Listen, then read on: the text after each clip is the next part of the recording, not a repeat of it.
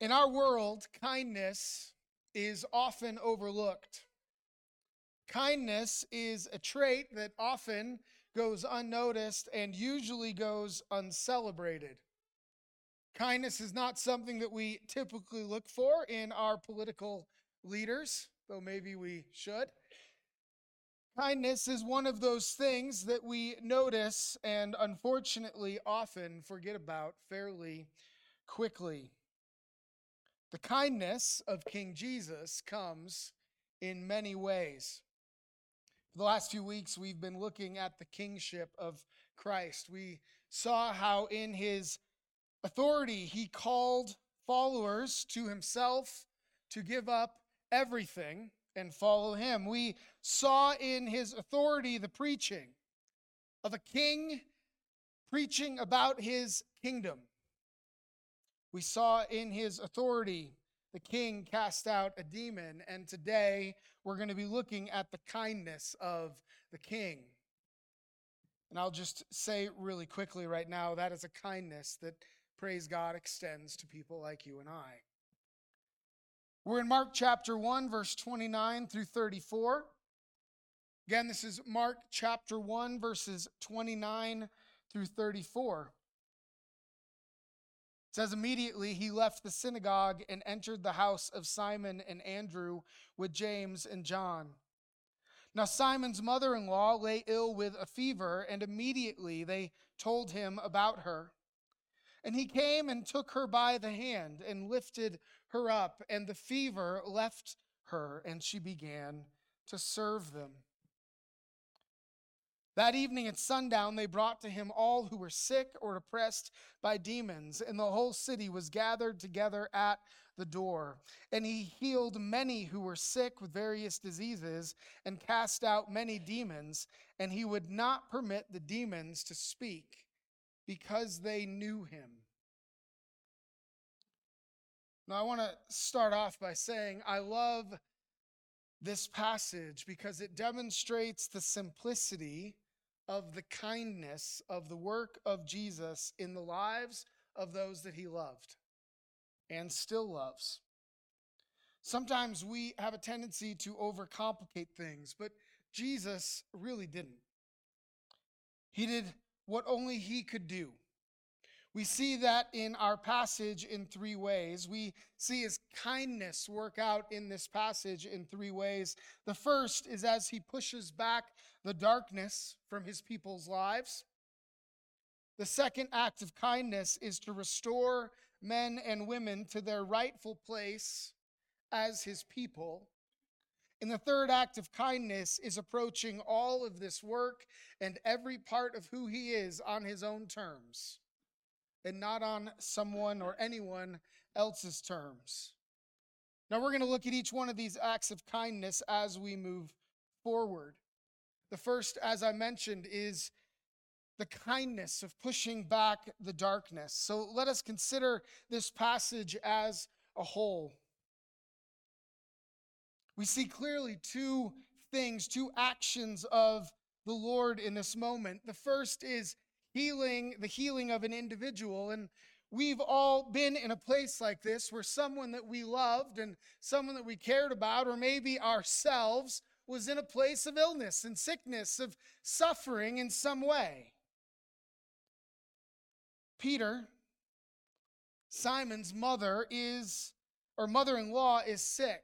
She has a fever, and it's likely pretty severe, as even as people arrive at the home she lives in, she continues to lay down. She doesn't get up. She doesn't go serve them. She doesn't go out of their way. Instead, Jesus finds out through Simon and the others that she's sick.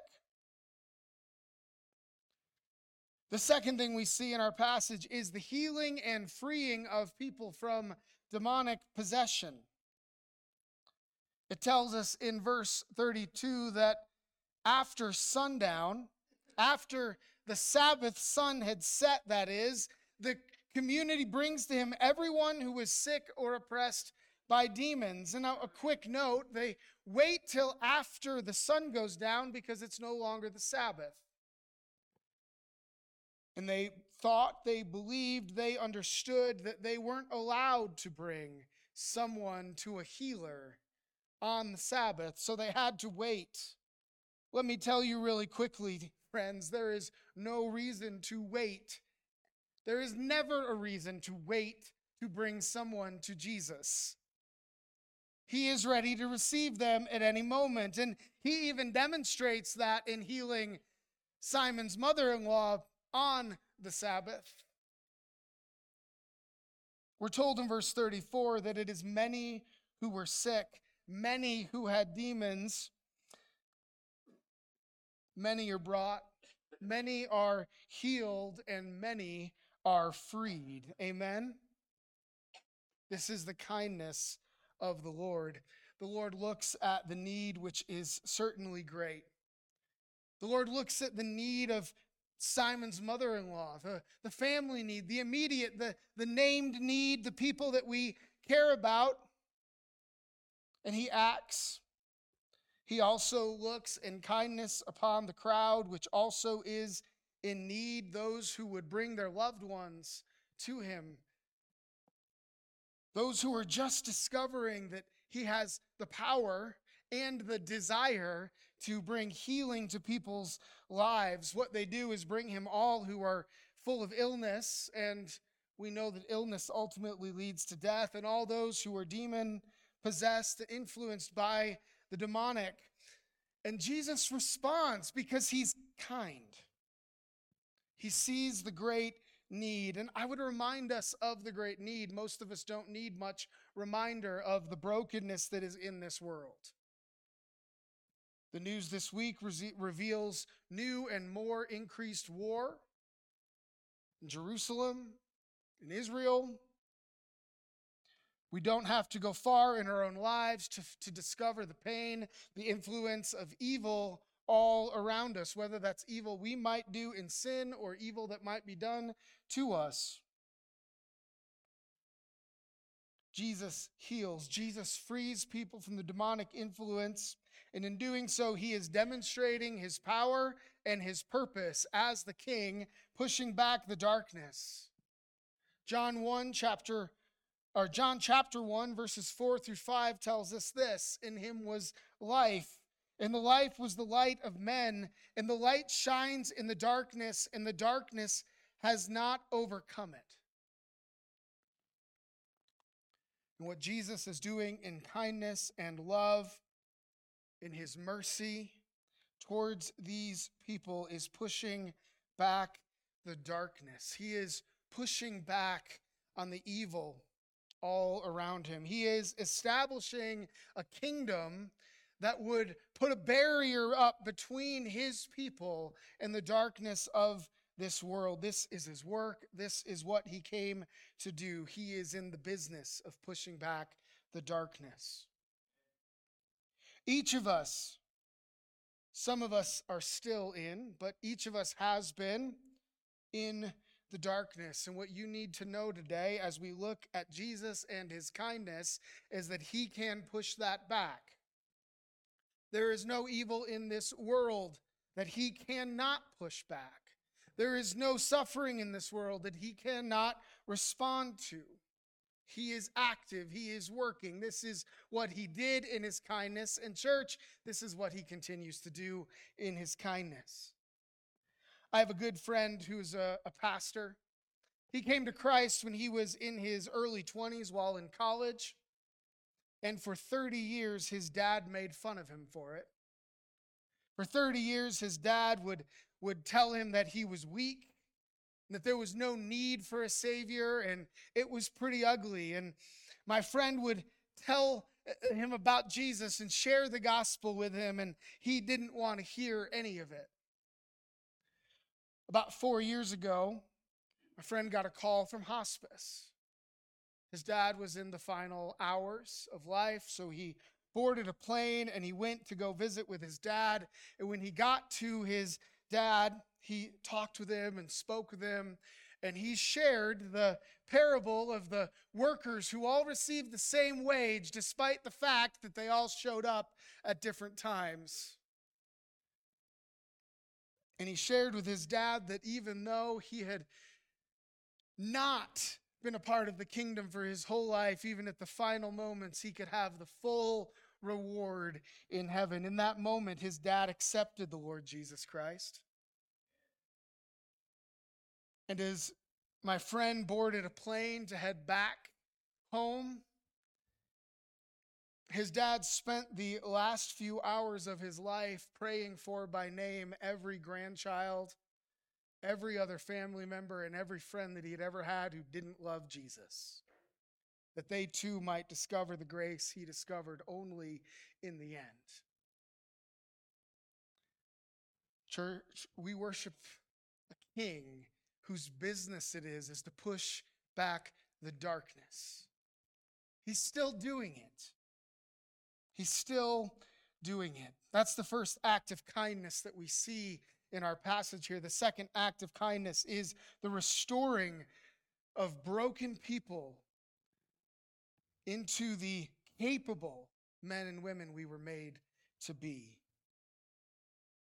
He restores broken people into what we were made to be. This is, I think, one of the more striking things in this passage as it comes across my own heart, maybe for you as well.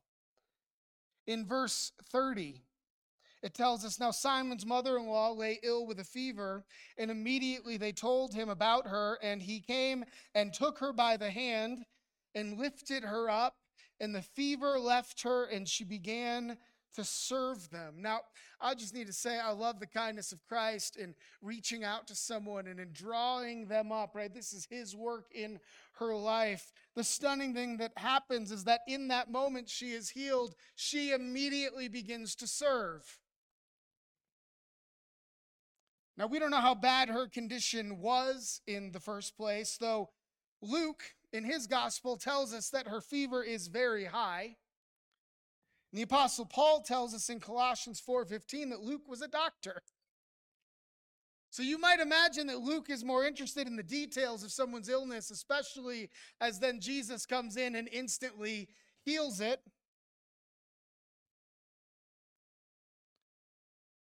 Maybe she was in the final moments where her fever would take her. Maybe she was going to be sick for another few weeks. Maybe she would recover on her own. But what we know in that moment, no matter how bad her illness was, in that moment, she is instantly restored.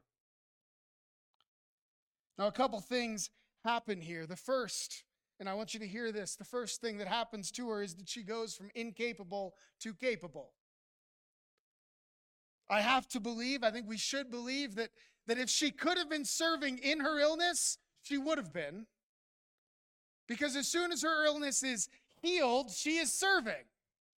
This seems to be who she wanted to be and what she was made to do, what she loved to do, I would imagine. But she was incapable of it. She couldn't do it. Her situation, sick in bed, is, I cannot. Her situation after being healed is, I can. And I want us to hear this because this is the same thing that happens to every one of us. As the kindness of Christ washes over us, makes us new, brings us to new life. Ephesians chapter 2, verse 1 tells us that we were dead in our trespasses and sins in which you once walked. Now, is there a better image of someone who can't than the dead?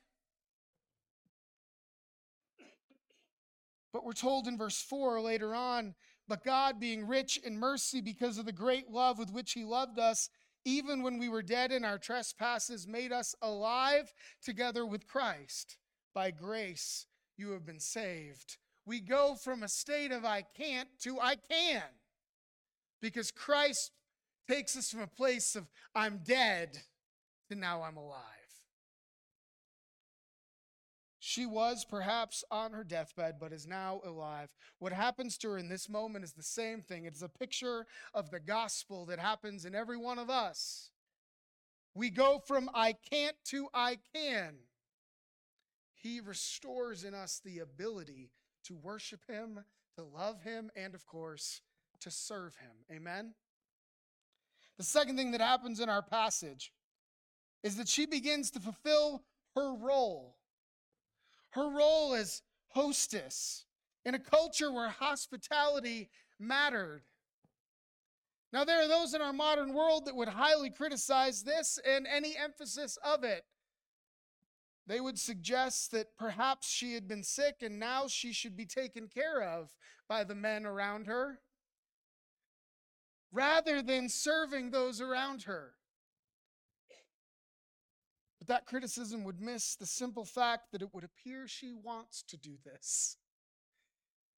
That she knows in her restored state that this is who she is. That she wants to serve not only Jesus, but the text tells us she serves him and those who are with him.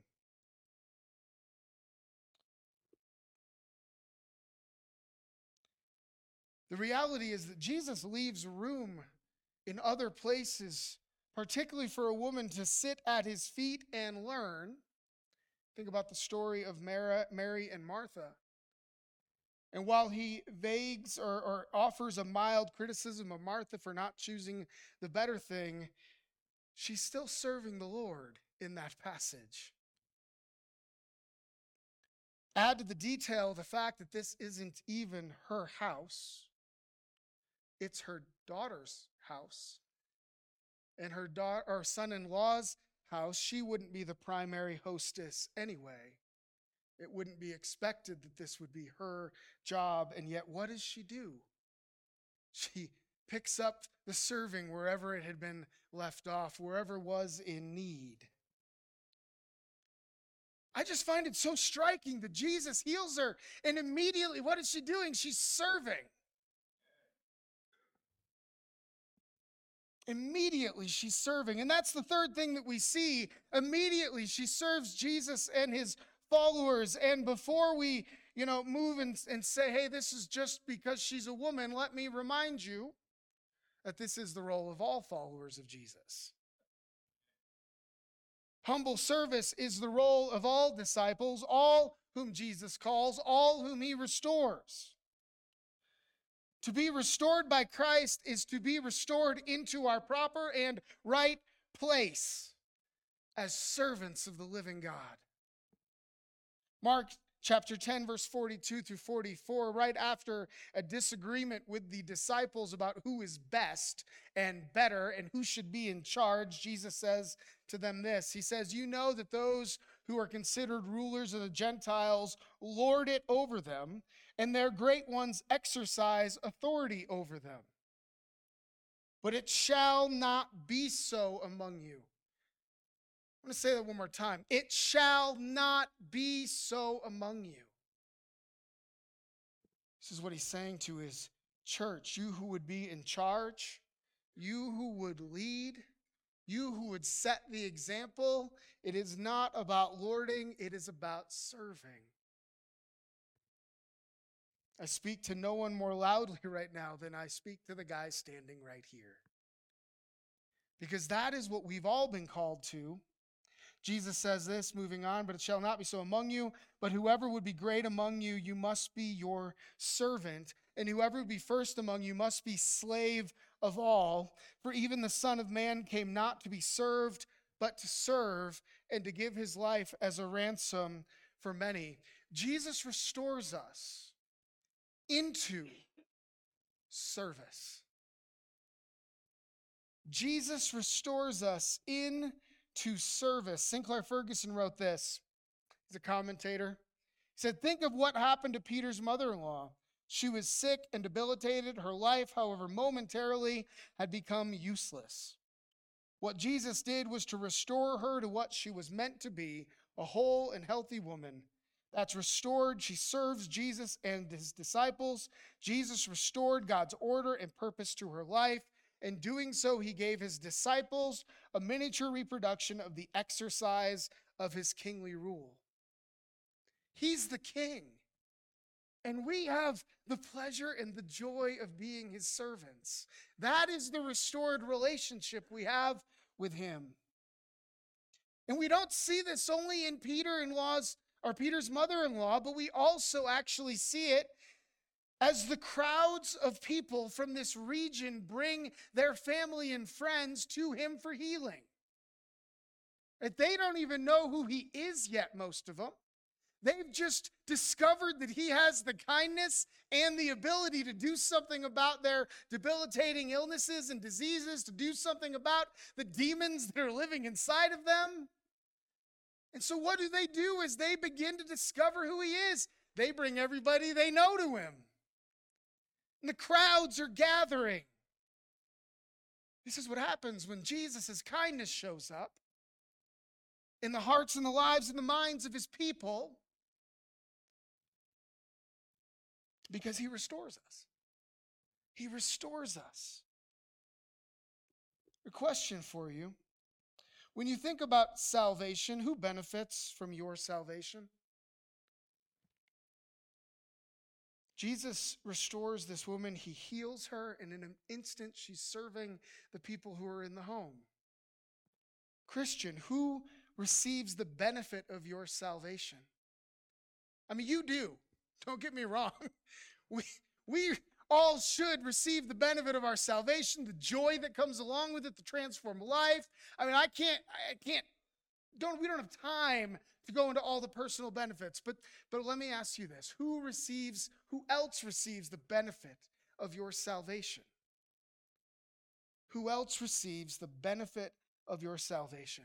As he calls us into a restored relationship as servants. Amen? To serve him, to serve one another. This is his kindness. It pushes back the darkness, and his kindness restores us. The third act of kindness in our passage is doing all of this on his own terms. It's doing all of this on his own terms. I told you last week we were going to get to this verse. The end of verse 34. He's just healed, cast out many demons. At the end of this verse it says, and he would not permit the demons to speak because they knew him.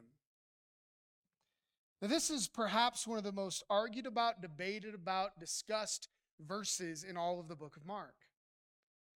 There are entire books written on this one verse and the verses that would go alongside it in the rest of the book of Mark. Essentially, what you see in the book of Mark constantly, we saw it last week as Jesus healed the demon, and that demon started proclaiming who he was. And Jesus muzzled him, told him to be silent, and then cast that demon out. Now we find out that as he casts out these demons, they're probably declaring the same thing. He would not permit them to speak. Interestingly enough, this happens in other times. Jesus heals people and he says to them, hey, I've just healed you. Don't tell anyone. Now, in almost every one of those cases, those people immediately go out and tell everybody. Because honestly, who of us wouldn't? But there is in the book of Mark particularly, but you see it across some of the other gospels, something that is called the messianic secret, and it bothers people. It bothers people because we think, well, why wouldn't Jesus want everybody to know who he is? And amen, in our day, that's absolutely true. It should bother us when any of us are silent about who Jesus was and still is. But at the time, there was really good reason for this. And as I said, I think it ties to the kindness of Christ. His kindness for us. See, Jesus is battling two very specific things in this. The first thing he's battling is a nationalistic expectation that when the Messiah shows up, he's going to defeat Rome. See, what had happened by this time in history is that all of the ex-Jewish expectations for who the Messiah would be had him riding into Jerusalem on a white horse with a sword in his hand, ready to defeat the physical, human, earthly enemies of the nation. But that's not who he was. That's not what he came to do. And so the trouble is, as demons are proclaiming, hey, here's the Messiah, there's people in the crowd who are starting to think, oh, our freedom day is on its way. Right? And there are those who would join with him and want to join with him, who would want to fight.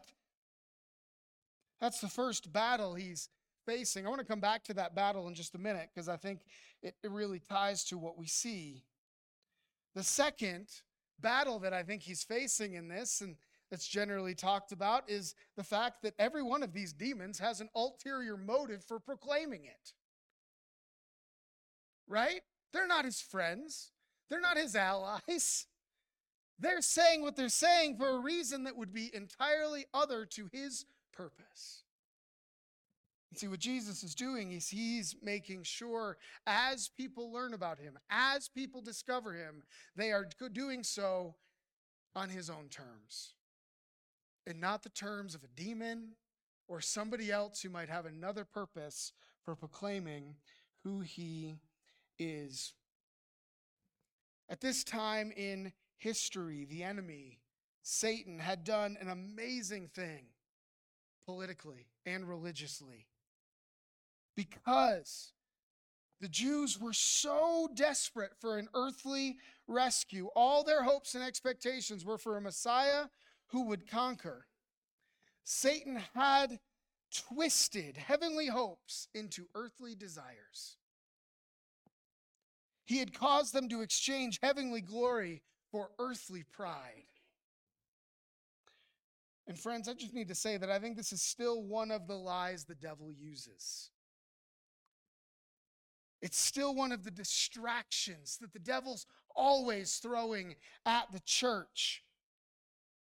That we would look to Jesus politically before we'd ever look to Jesus with our hearts. What happens is anytime, and I don't care where you sit on the aisle, you claim Jesus for political gain, you fall into this. And so do I. I'm not going to cast any stones in a glass house without worrying about my own walls. But church, what we need to see is in his kindness, he came to us on his terms, not ours. He came to us on his terms, not Satan's.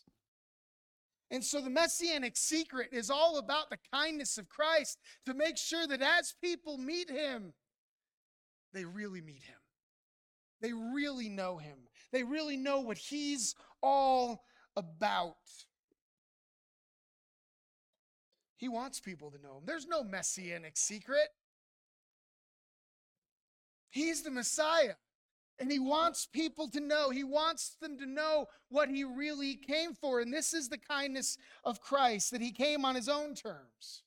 That he came in his own way, his own mercy. And what he does is meet us in our need, not our wants. Because every one of those Jewish people who would have him ride in on a white horse knew what they wanted, but none of them knew what they needed. They needed a Savior who would die for them, not a conqueror who would kill for them. Amen? It is the loving kindness of Christ that he would come to us on his terms and not our own. It is the loving kindness of Christ that he continues to do so. That he continues to meet with us in our need and not our wants. That he continues to come to us and speak to us, pushing back the darkness, restoring broken people like you and I into being his servants. And so, church, we see the loving kindness of Christ all over this passage. Hear this, the loving kindness of the King. That's a king I want to follow. So, church, today, let us receive from him his loving kindness as he pushes back the darkness in our lives and the world, as he restores us to who and what we were made to be, and he comes on his terms into our lives and not our own. And let us worship as we finish our time in the Lord's Supper and our final song on the kindness of Christ. Amen. Lord God, we just come before you and we thank you for your goodness, your mercy, and of course, your kindness.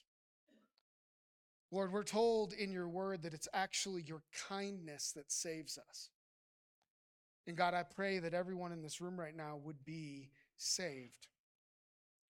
I don't know, Lord, that everyone in this room came in that way, but I pray, God, that if there's anyone who has found themselves in the brokenness and not being restored, Lord, that you would come to them. I pray, Lord, that your Spirit would move in them and they might respond to the gospel today, that they might say yes to you and to what you're doing in their hearts, their lives, their minds.